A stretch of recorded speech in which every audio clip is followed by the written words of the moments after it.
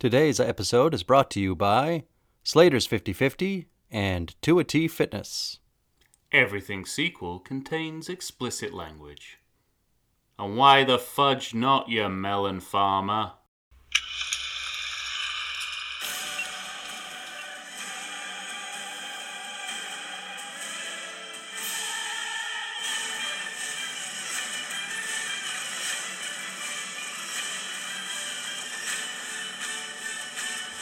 I'm on vacation.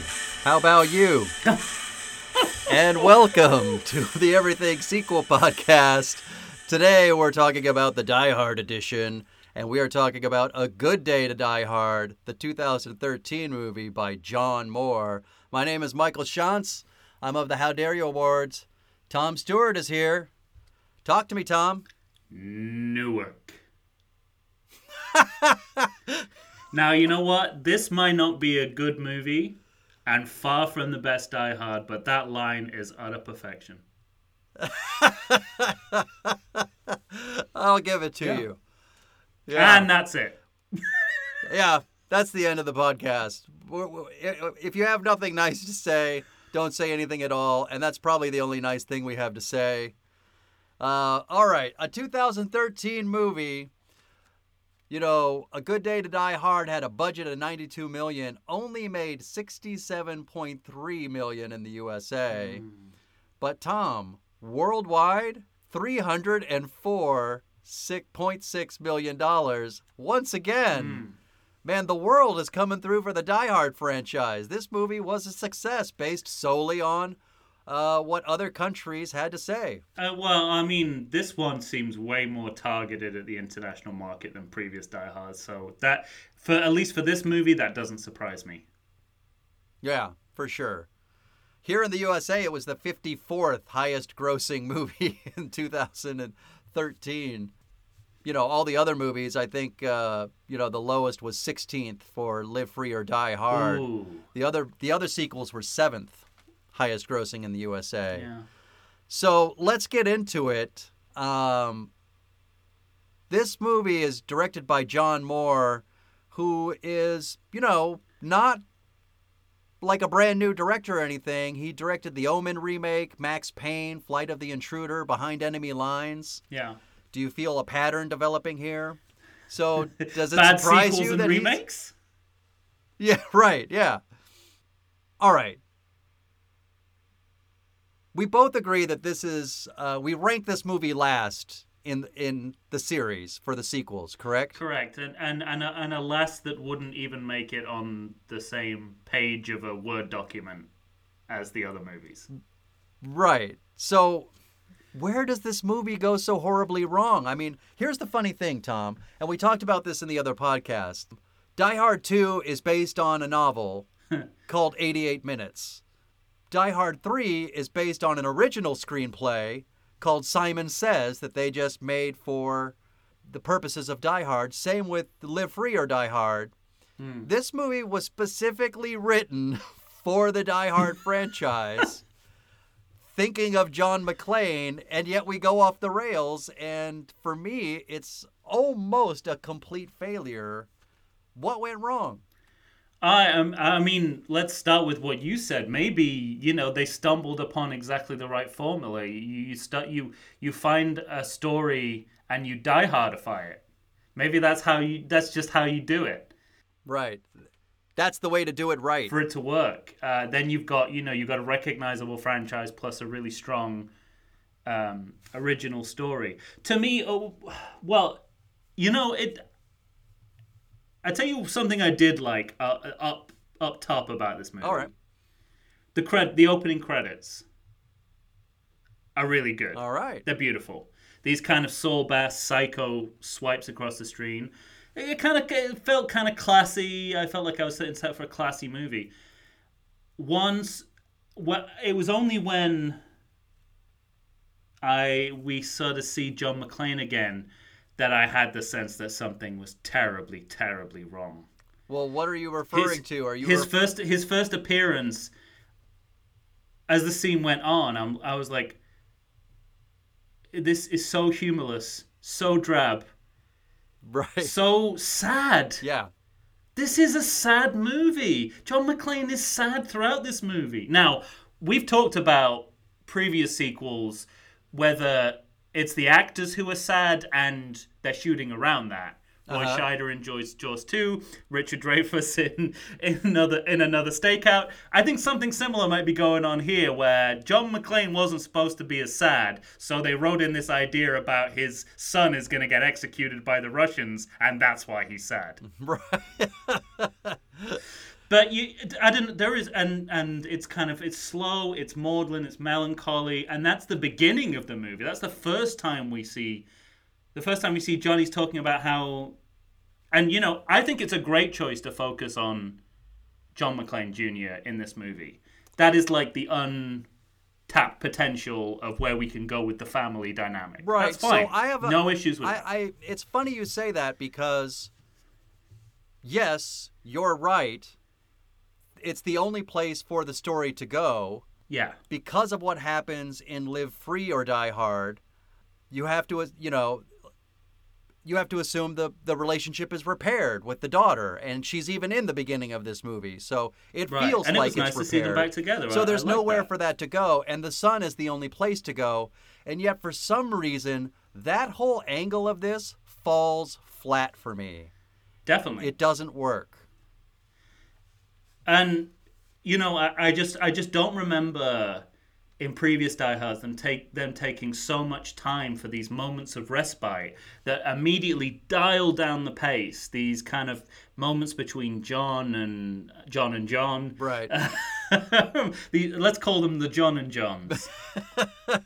Well, he does call his son Jack. And it's like everything just stops. And Die Hards, for whatever else you want to say about them, they don't stop like this. Ever, right. And we have several of these moments scattered throughout the film, and you see them coming a mile off, where they're gonna talk about their strained relationship, and they're gonna eventually tell each other that they forgive each other and love each other. And it takes a long time, and it's very sad, and there's nothing humorous or interesting happening. Right. And I think that, to me, that's the thing I noticed overall, especially having watched the other three sequels in advance of this. I'm like, that is something that is such a misjudgment of what this franchise is about. Well, so let me ask you this, because speaking to that, we've spoken, in the other episodes, especially in the sequels, the idea of the brawn versus brain. Yes. And that's sort of the formula. Right. And here you don't have that. You have brawn versus brawn, which doesn't really work. But on top of that, these moments where they seem to go for humor, for me, also led to this character that we've been with now for, almost 30 years. Right. It starts falling into like toxic masculinity in a way that really bothered me in this movie. This idea where John McClane leans over when they get the guy out of jail and he sees his daughter, and not all the plot nonsense has been revealed yet, and he's hugging his daughter, and he leans over to his son and he goes, "That's a tender moment." And then he says, "You want a hug? We're not really a hugging family. Damn straight." This idea that, like, you can't be affectionate towards your son, I don't know. It just didn't sit well with me. And it's not the John McClane that I like. Yeah, he's definitely now Bruce Willis, human walnut. Yeah. He's passed over into Mr. Peanut now. Completely. But did you have? Yeah, no, I you know what? That is not anything that occurred to me, but you're absolutely right. I have a bunch of other things I don't like about this movie. Right. I mean, and I'm happy to talk about. We might have but to you're just start at the absolutely right beginning and just the humor in general falls flat, and it's not like the movie isn't trying to kind of give Willis things to work with.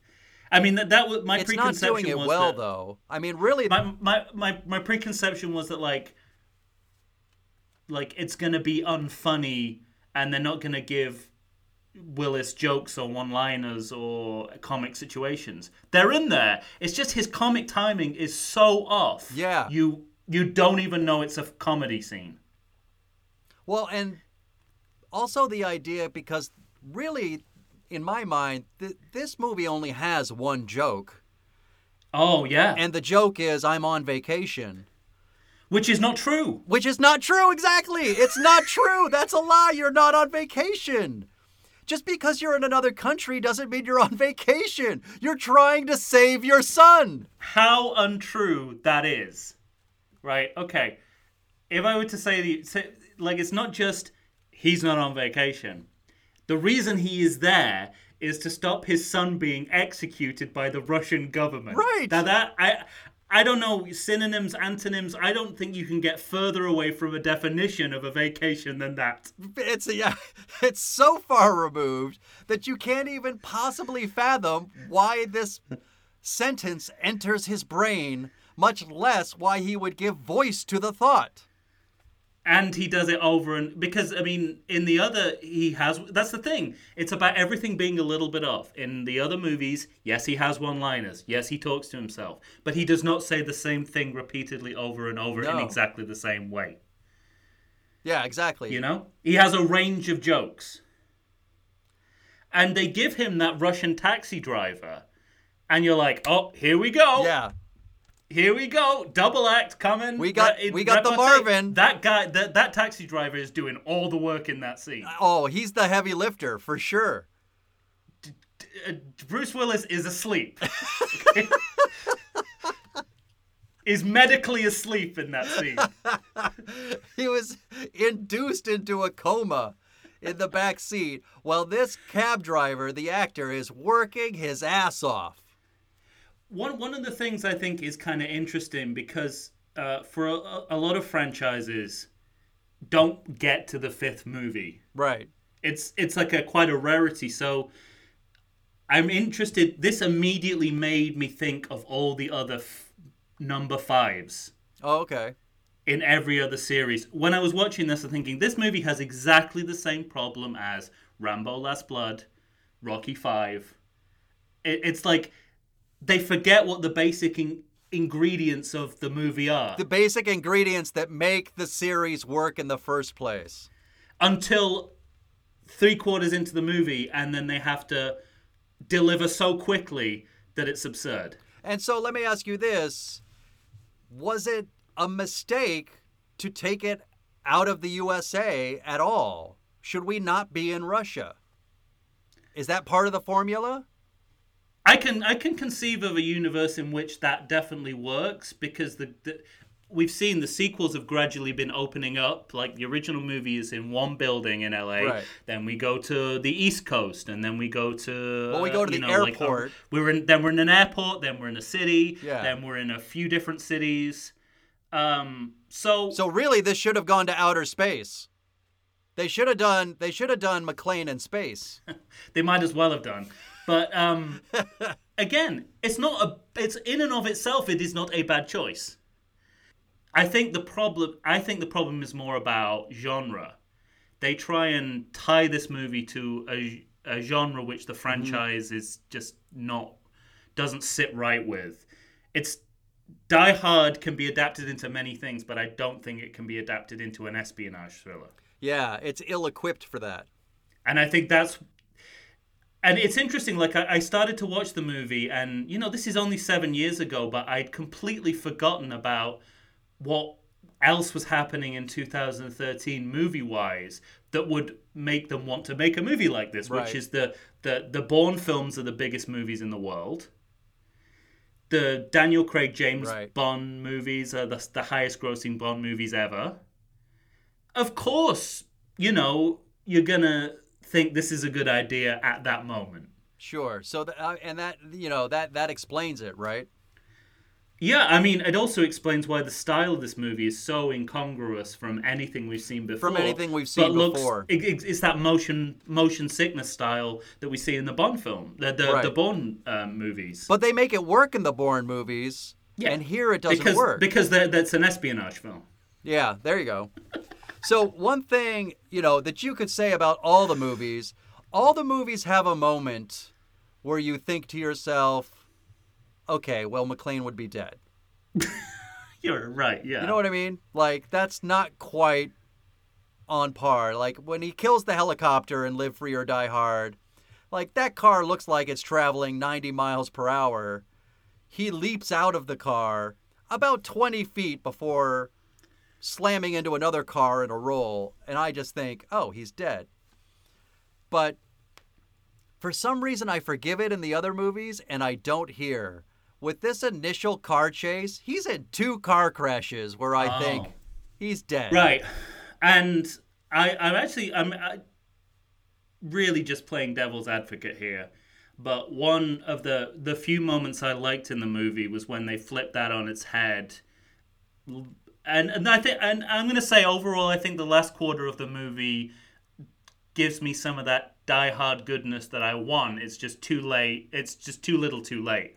When they plunge into the water from, I don't know, a ridiculous height. From above, yes. And there's a moment where John Jr. thinks his dad has died, and it's just a camera trick. Like, he turns around and Bruce Willis, not John McClane, is standing there, like, just going, "Hi, yeah, I'm here." Like, I got. Yeah, not only is he not dead, but he got himself out of the pool, and just, I suppose, chose to not respond to the 4 calls of Dad before that.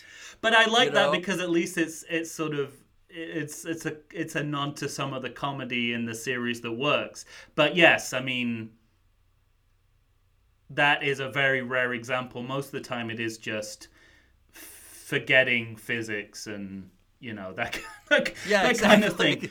And I mean, as soon as you said, the point at which John McClane dies, I mean, I immediately thought of the ejector seat in Die Hard 2, Die Harder. Right. But those grenades take a long time to explode. Do you know what, like, I'm thinking about, okay, well, so what's different about that? It's fun. Yeah. It's like you get to see his face going crazy, and he goes up and he goes down. It's like there's something entertaining, spectacular about it. When it happens here, it's just like an oversight. It's like a scene they probably cut. There is an extended cut of this movie, which I will never see. that might resolve all these problems for you. I doubt it. I doubt it as well. You floated that story for Superman 4. I don't think another hour is going to save any of these movies. There was a major red flag when I saw that this was half an hour shorter than the other Die Hard movies. That is a major red flag. Yeah, when you see a Die Hard movie and it's 90 minutes, you go, "Oh, shit." And that should, because like in any other, that's what's great about watching sequels exclusively, as we're doing. Right. Is that in any other movie you'd be like, "Oh, great, 90 minutes. So this movie's probably not going to outstay its welcome." When you see that in like a 3 and a 4 in the series, you're like, "Oh no, they shit the bed." They shit the bed. All right, we are just getting started with A Good Day to Die Hard. Ladies and gentlemen, stick with us. We'll be right back, and we'll continue our chat right after this.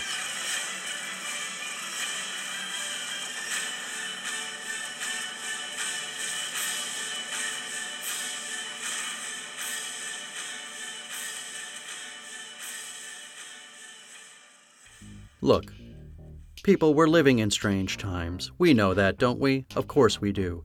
People don't even know what to do with themselves. We're getting stir crazy. Well, get outside and get yourself some great food, I say. You need to go to Slater's 50/50 in Point Loma's Liberty Station. It's time to treat yourself to booze, to beer, to burgers, and more. They have their full menu, people. Their full menu, I say. How many restaurants do you know that are doing that? Most places are doing a quarter of their menu, probably. Some might be doing a half. Maybe a few have got 3/4 of a menu. But Slater's 50/50 has their full menu, including their signature 50/50 patty. It's half ground beef. It's half ground bacon. It's 100% delicious. What more could you possibly ask? Worried about social distancing? Well, it is in place, people. Tables are separated, and the staff will always be seen wearing masks. You're out of excuses. Get off your keister and come on down to Liberty Station's own Slater's 50/50. Indoor dining available, outdoor dining available. Bring the family, bring your dog. Come enjoy the normal again. Good day to you. I said good day. And we're back. We're here talking about A Good Day to Die Hard. The titles just get longer and longer. Tom, clearly, this is, we're giving some shit to this Die Hard. We're talking about everything that doesn't work. Yeah. You've mentioned a couple things you think work. Like, is there anything on a big scale that you like about this movie? Because I'm hard-pressed to think of anything myself. I think the last quarter works okay. I think they find. Do you mean when they get to Chernobyl? I think that this is maybe a big problem of movies of this period, that it was very unfashionable in this moment to make movies that were kind of light-hearted action movies. Right.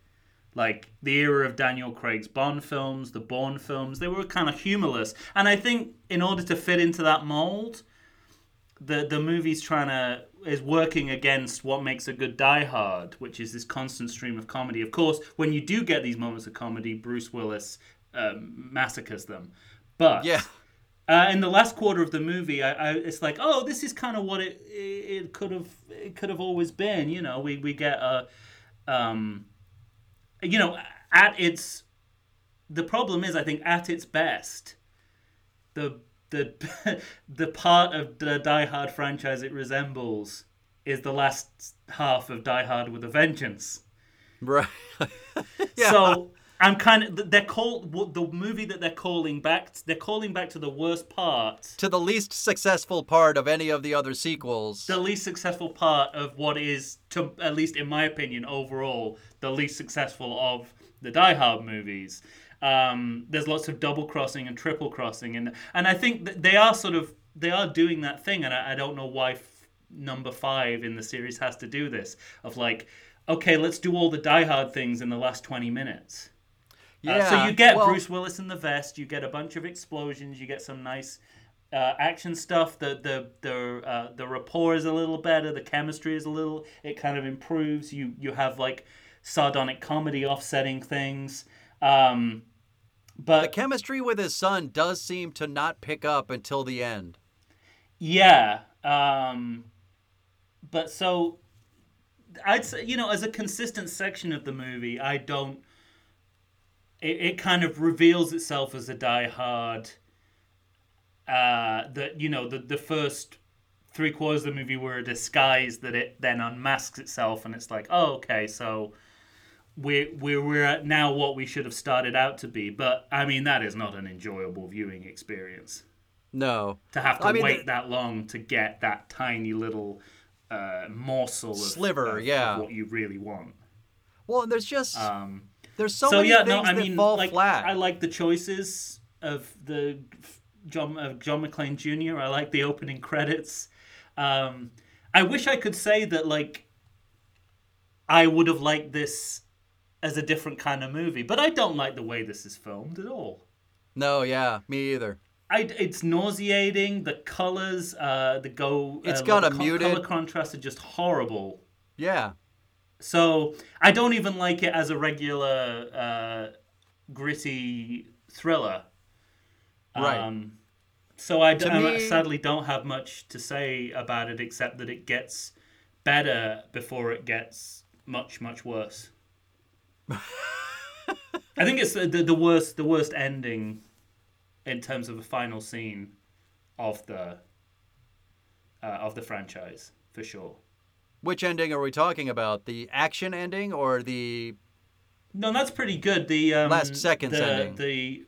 The scene done in mime for some reason. Right, okay, of the family reuniting, which is kind of the moment I was really looking forward to. Exactly. Big moment in the franchise. Yeah, I'm looking forward to this moment, and it just kind of, like everything else in this movie, falls flat, Yeah. There's so many things that just kind of, I don't know, it just needles me in this movie, like they, you have this huge car chase. John McClane should be dead twice. The bad guys should definitely be dead, even if they're in this indestructible hulk of whatever it is they're driving. Yeah. because they go over a rail. And, I mean, it's like that crash is ridiculous. And then they escape, but get found again. And there's this moment where John McClane, using his superpowers, can just deduce that, bad baddies are about to come into the room. So he picks up an M60, I think, is what it looks like. Mm-hmm. And he just starts shooting guys dead while screaming about being on vacation. Mm-hmm. But what bothers me the most is, no bad guy takes cover. They just keep walking into the room for him to shoot, one, after another. I mean, it just feels Keystone Cops, but with death and violence. Yeah, and the frame one. I think another big problem in the movie is the frame of reference. You mentioned Keystone Cops. I don't think that was an intended reference, but even that kind of intended references in the movies, there's a little flavor of Cronenberg's Eastern Promises, which is a pretty big kind of Russian-based movie a few years before. There's a little bit of Crystal Skull, Last Crusade in the way that they're tied together and the fact it's son and father. And that's not a movie you want to emulate. Neither really are ones you want to emulate. Well, I thought it's well, I quite enjoyed Last Crusade, so why isn't this working for me? Because I knew Harrison Ford before this movie started as Indiana Jones. We've never met John Jr. before. We don't. This is not what would happen if these two guys to get together. It's first tell me who this guy is, and then I'll let you know whether they'll be a good pairing. There's a plot line from The Living Daylights, of all things. I mean, it's so strange. It's almost like it's trying to pull from everything but a Die Hard. Yeah, and for me, the espionage stuff, every single moment we're talking about these Russians and the key and one guy, pitted against another guy, two words just keep rolling through my head, and it's who cares? Yeah. They don't make you care about anybody for a single second. And this is one place where I think this movie fails greatly. You take a look at Die Hard 2, and we've talked about it, how many great characters are in Die Hard 2? Everybody's interesting. You want to know a little bit more about all of them. You're fine to share screen time with those characters. And there aren't any other really interesting characters in this movie. Even his own son isn't really that interesting. No, he's like it made me grateful that in Live Free or Die Hard they didn't turn Lucy into a mini John McClane. Right, yeah. Because that's totally what they do here. Except he seems a little hapless. He doesn't have all the answers. He's supposed to be a super spy, and yet he keeps making mistakes. And then when his father, the cop, says, so what's next? He goes, I don't know. I think it almost to me feels like that there's a writer on this movie who was trying to use lines of dialogue in the script as a cry for help. He was whoever this was having creative control wrestled out of his hands, and he just kept putting lines in that make the viewer question what you're seeing. The scene when John McClane finds out that his son is in the CIA, he's sort of saying, 007, spy shit. It's that's what I'm thinking. Why are we doing this? Right, yeah. Why are we in a spy movie? Then later on, I can't remember who it is says it, but it says, Are we really going to Chernobyl? And I'm sort of that's what I'm thinking. And clearly the screenwriters are asking themselves this same question. Are we really doing this? Right. They're asking themselves enough to make characters ask the questions that the audience is saying to themselves. Yes. This is not a recipe for success. So I'm glad you brought up the writer, because I was curious and I looked him up. Well, everything except his name. Sorry. But he would probably make that choice anyway to remain nameless. Yeah. The person who wrote this also wrote Swordfish, the A-Team movie, and X-Men Origins Wolverine. Oh, well, that is quite a resume. Does that say a lot? Does that explain it? To some extent, yeah. Yeah. It does, but it does feel like it feels like, there's a lot of different. It doesn't feel like it's one writer. Is it just one writer officially? I think so. I'd have to double check, but I think it was just one. It feels like it feels like they were going for a very serious movie, and then weirdly, once they get to Chernobyl, everything lightens up. Right, I know. Which is, after sort of making a big deal, I kind of liked, there was some continuity with Live Free or Die Hard in that real historical events, WMDs, Chernobyl, were driving the story. Uh-huh. I kind of like that. But then they undermine that by having them make a joke about radiation sickness and Bruce Willis being bald, which is sort of like, so it's all a joke. Yeah, it felt like the whole turn towards Chernobyl was to get to that joke. Right. Yeah, absolutely. You know? Especially since, HBO's made a pretty kind of like epic miniseries, grim, right. Like complex history of this. It does kind of pale in comparison. It was such a strange choice to go to Russia, but when you get to Russia, to not be very clear what you think of Russia politically. Right. Instead, you have like Bruce Willis stopping a car and the guy getting out and speaking to him in Russian, and he just punches him and says, "I don't understand what you're saying." I mean, there's your toxic ugly American. Yeah, that's the toxic masculinity. You're the ugly American, as ugly as you can get. It all kind of speaks to like a world I just don't want any part of. Do you know what could have redeemed that scene? If he punches the guy speaking Russian, and then behind him we hear Samuel L. Jackson's voice saying, "Say up to the same old tricks, huh, McClane?" And he's been sent there too. Right. I see you're still an asshole. Yeah, it's very strange. I mean, there is. I mean, given that they're very, because I was sort of like, oh, so they're flirting with the idea of it being a spy movie, and then they say in the dialogue, "We're now in a spy movie." Uh-huh. But they don't really follow that up with anything except, what we get in that same kind of confused. No, nothing that. Second half Die Hard with a Vengeance. Who's a villain? Who's the hero? Yeah. Double, triple crosses. I mean, it's interesting. Speaking of the geographical location of it, Bruce Willis takes that piece of information about traffic in the Garden Ring, and he uses it. He utilizes that to the max. That saves his life like 3 or 4 times in this movie. That's the genius cop part of him cropping up to the surface. Yeah, there's traffic in the Garden Ring, therefore you are the villain.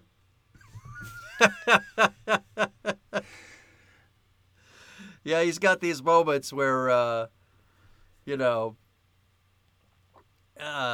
the end, we're talking about he's deducing things because he can't find the dancing bad guy. Right. Where's the dancer?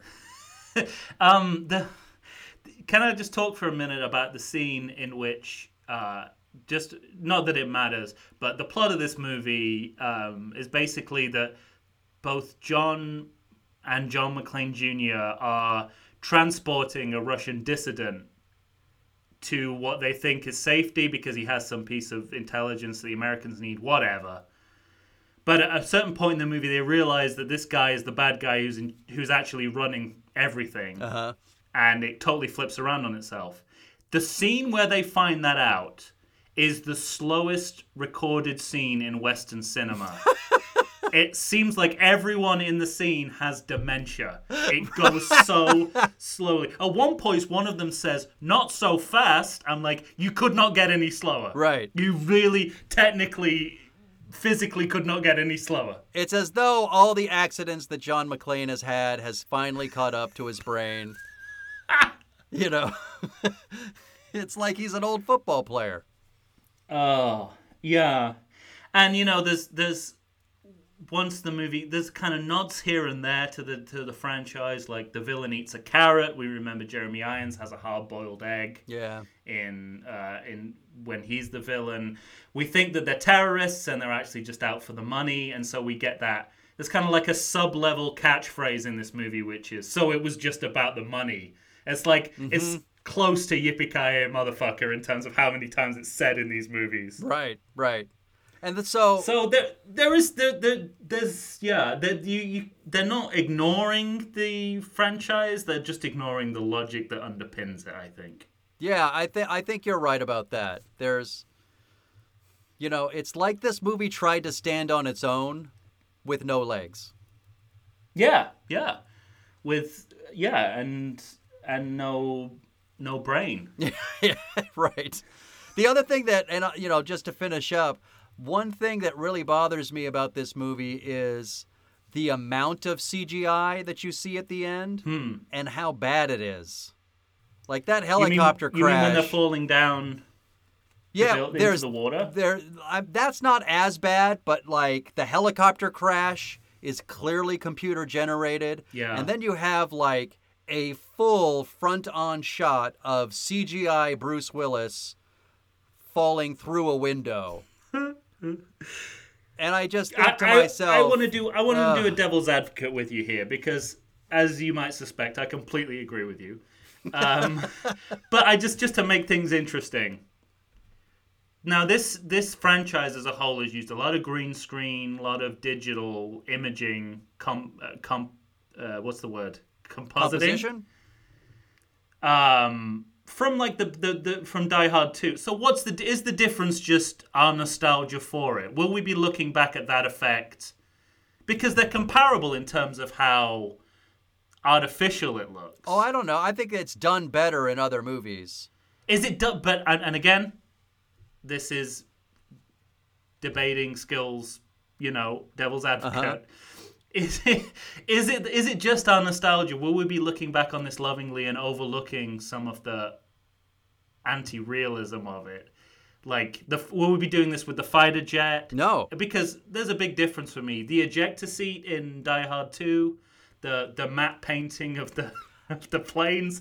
Like, I go, oh, isn't that cute? Look at them. They didn't know how to do this yet. Well, so you're talking about the end of Die Hard 2 with the paintings of planes with people moving around them. And it does make you go, well, what the fuck?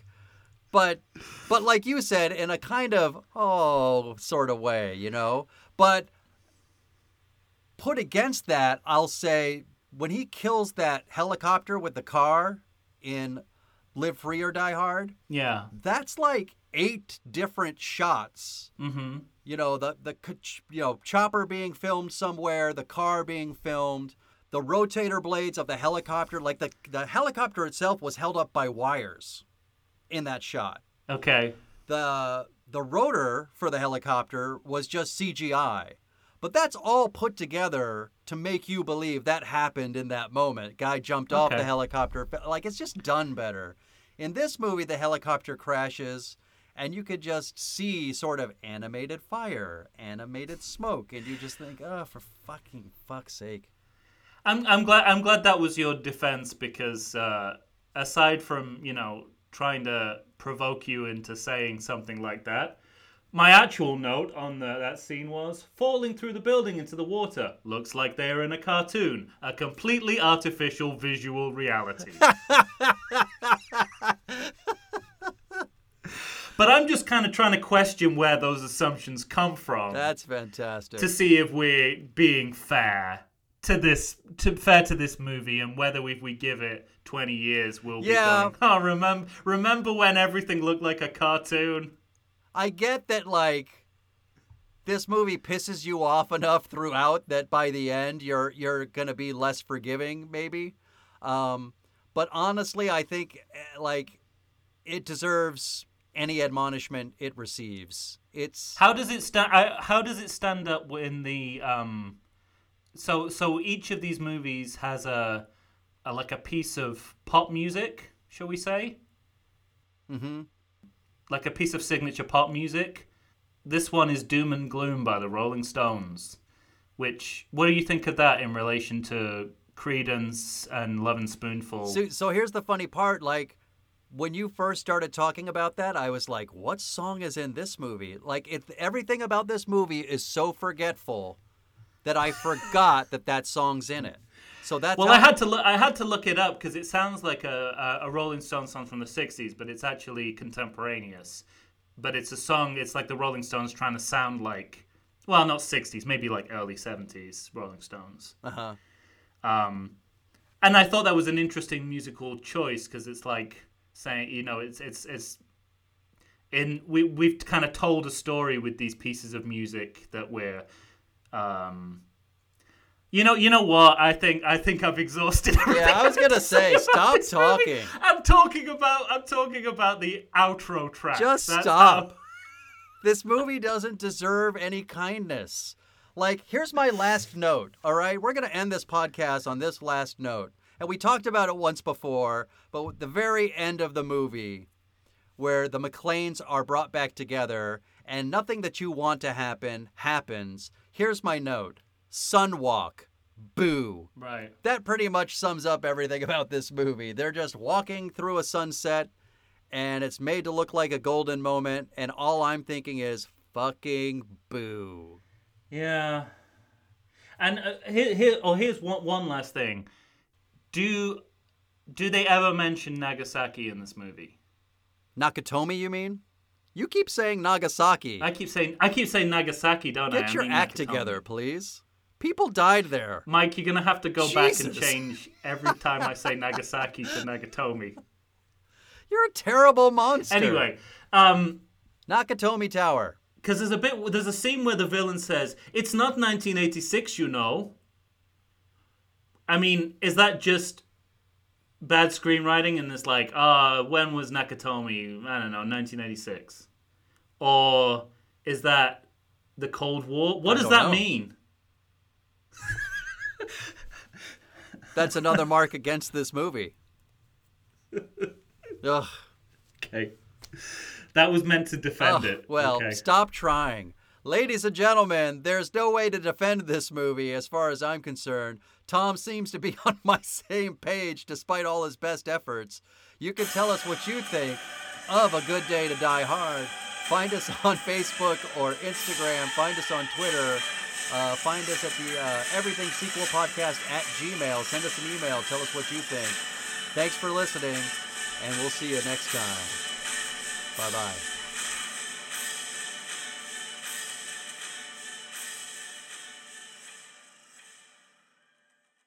Does the coronavirus have you feeling oogie? Have you been sitting on your couch for weeks? Nay, have you been sitting on there for months? Well, it's time for you to get back in shape. Check out 2AT Fitness. You can find them on Instagram. You can find them on Facebook. 2AT Fitness was started by Tina Bernard. She is ready and raring to go to help you get back into the shape you want to get into. They've got all kinds of classes. They've got outdoor in-person classes. They've got online classes if that's what you prefer. Ladies and gentlemen, it's time to get back in shape. You're going to find a variety of exercises. You're going to have strength training, cardio, weightlifting, even fun 5-minute burnouts that will push you to your limits. So get off the couch, get into shape. Go ahead and check out 2AT Fitness. Tina Bernard has got you for all your needs. I know her personally. She's fantastic. You're not going to meet a better person to help you become the new you. Check it out.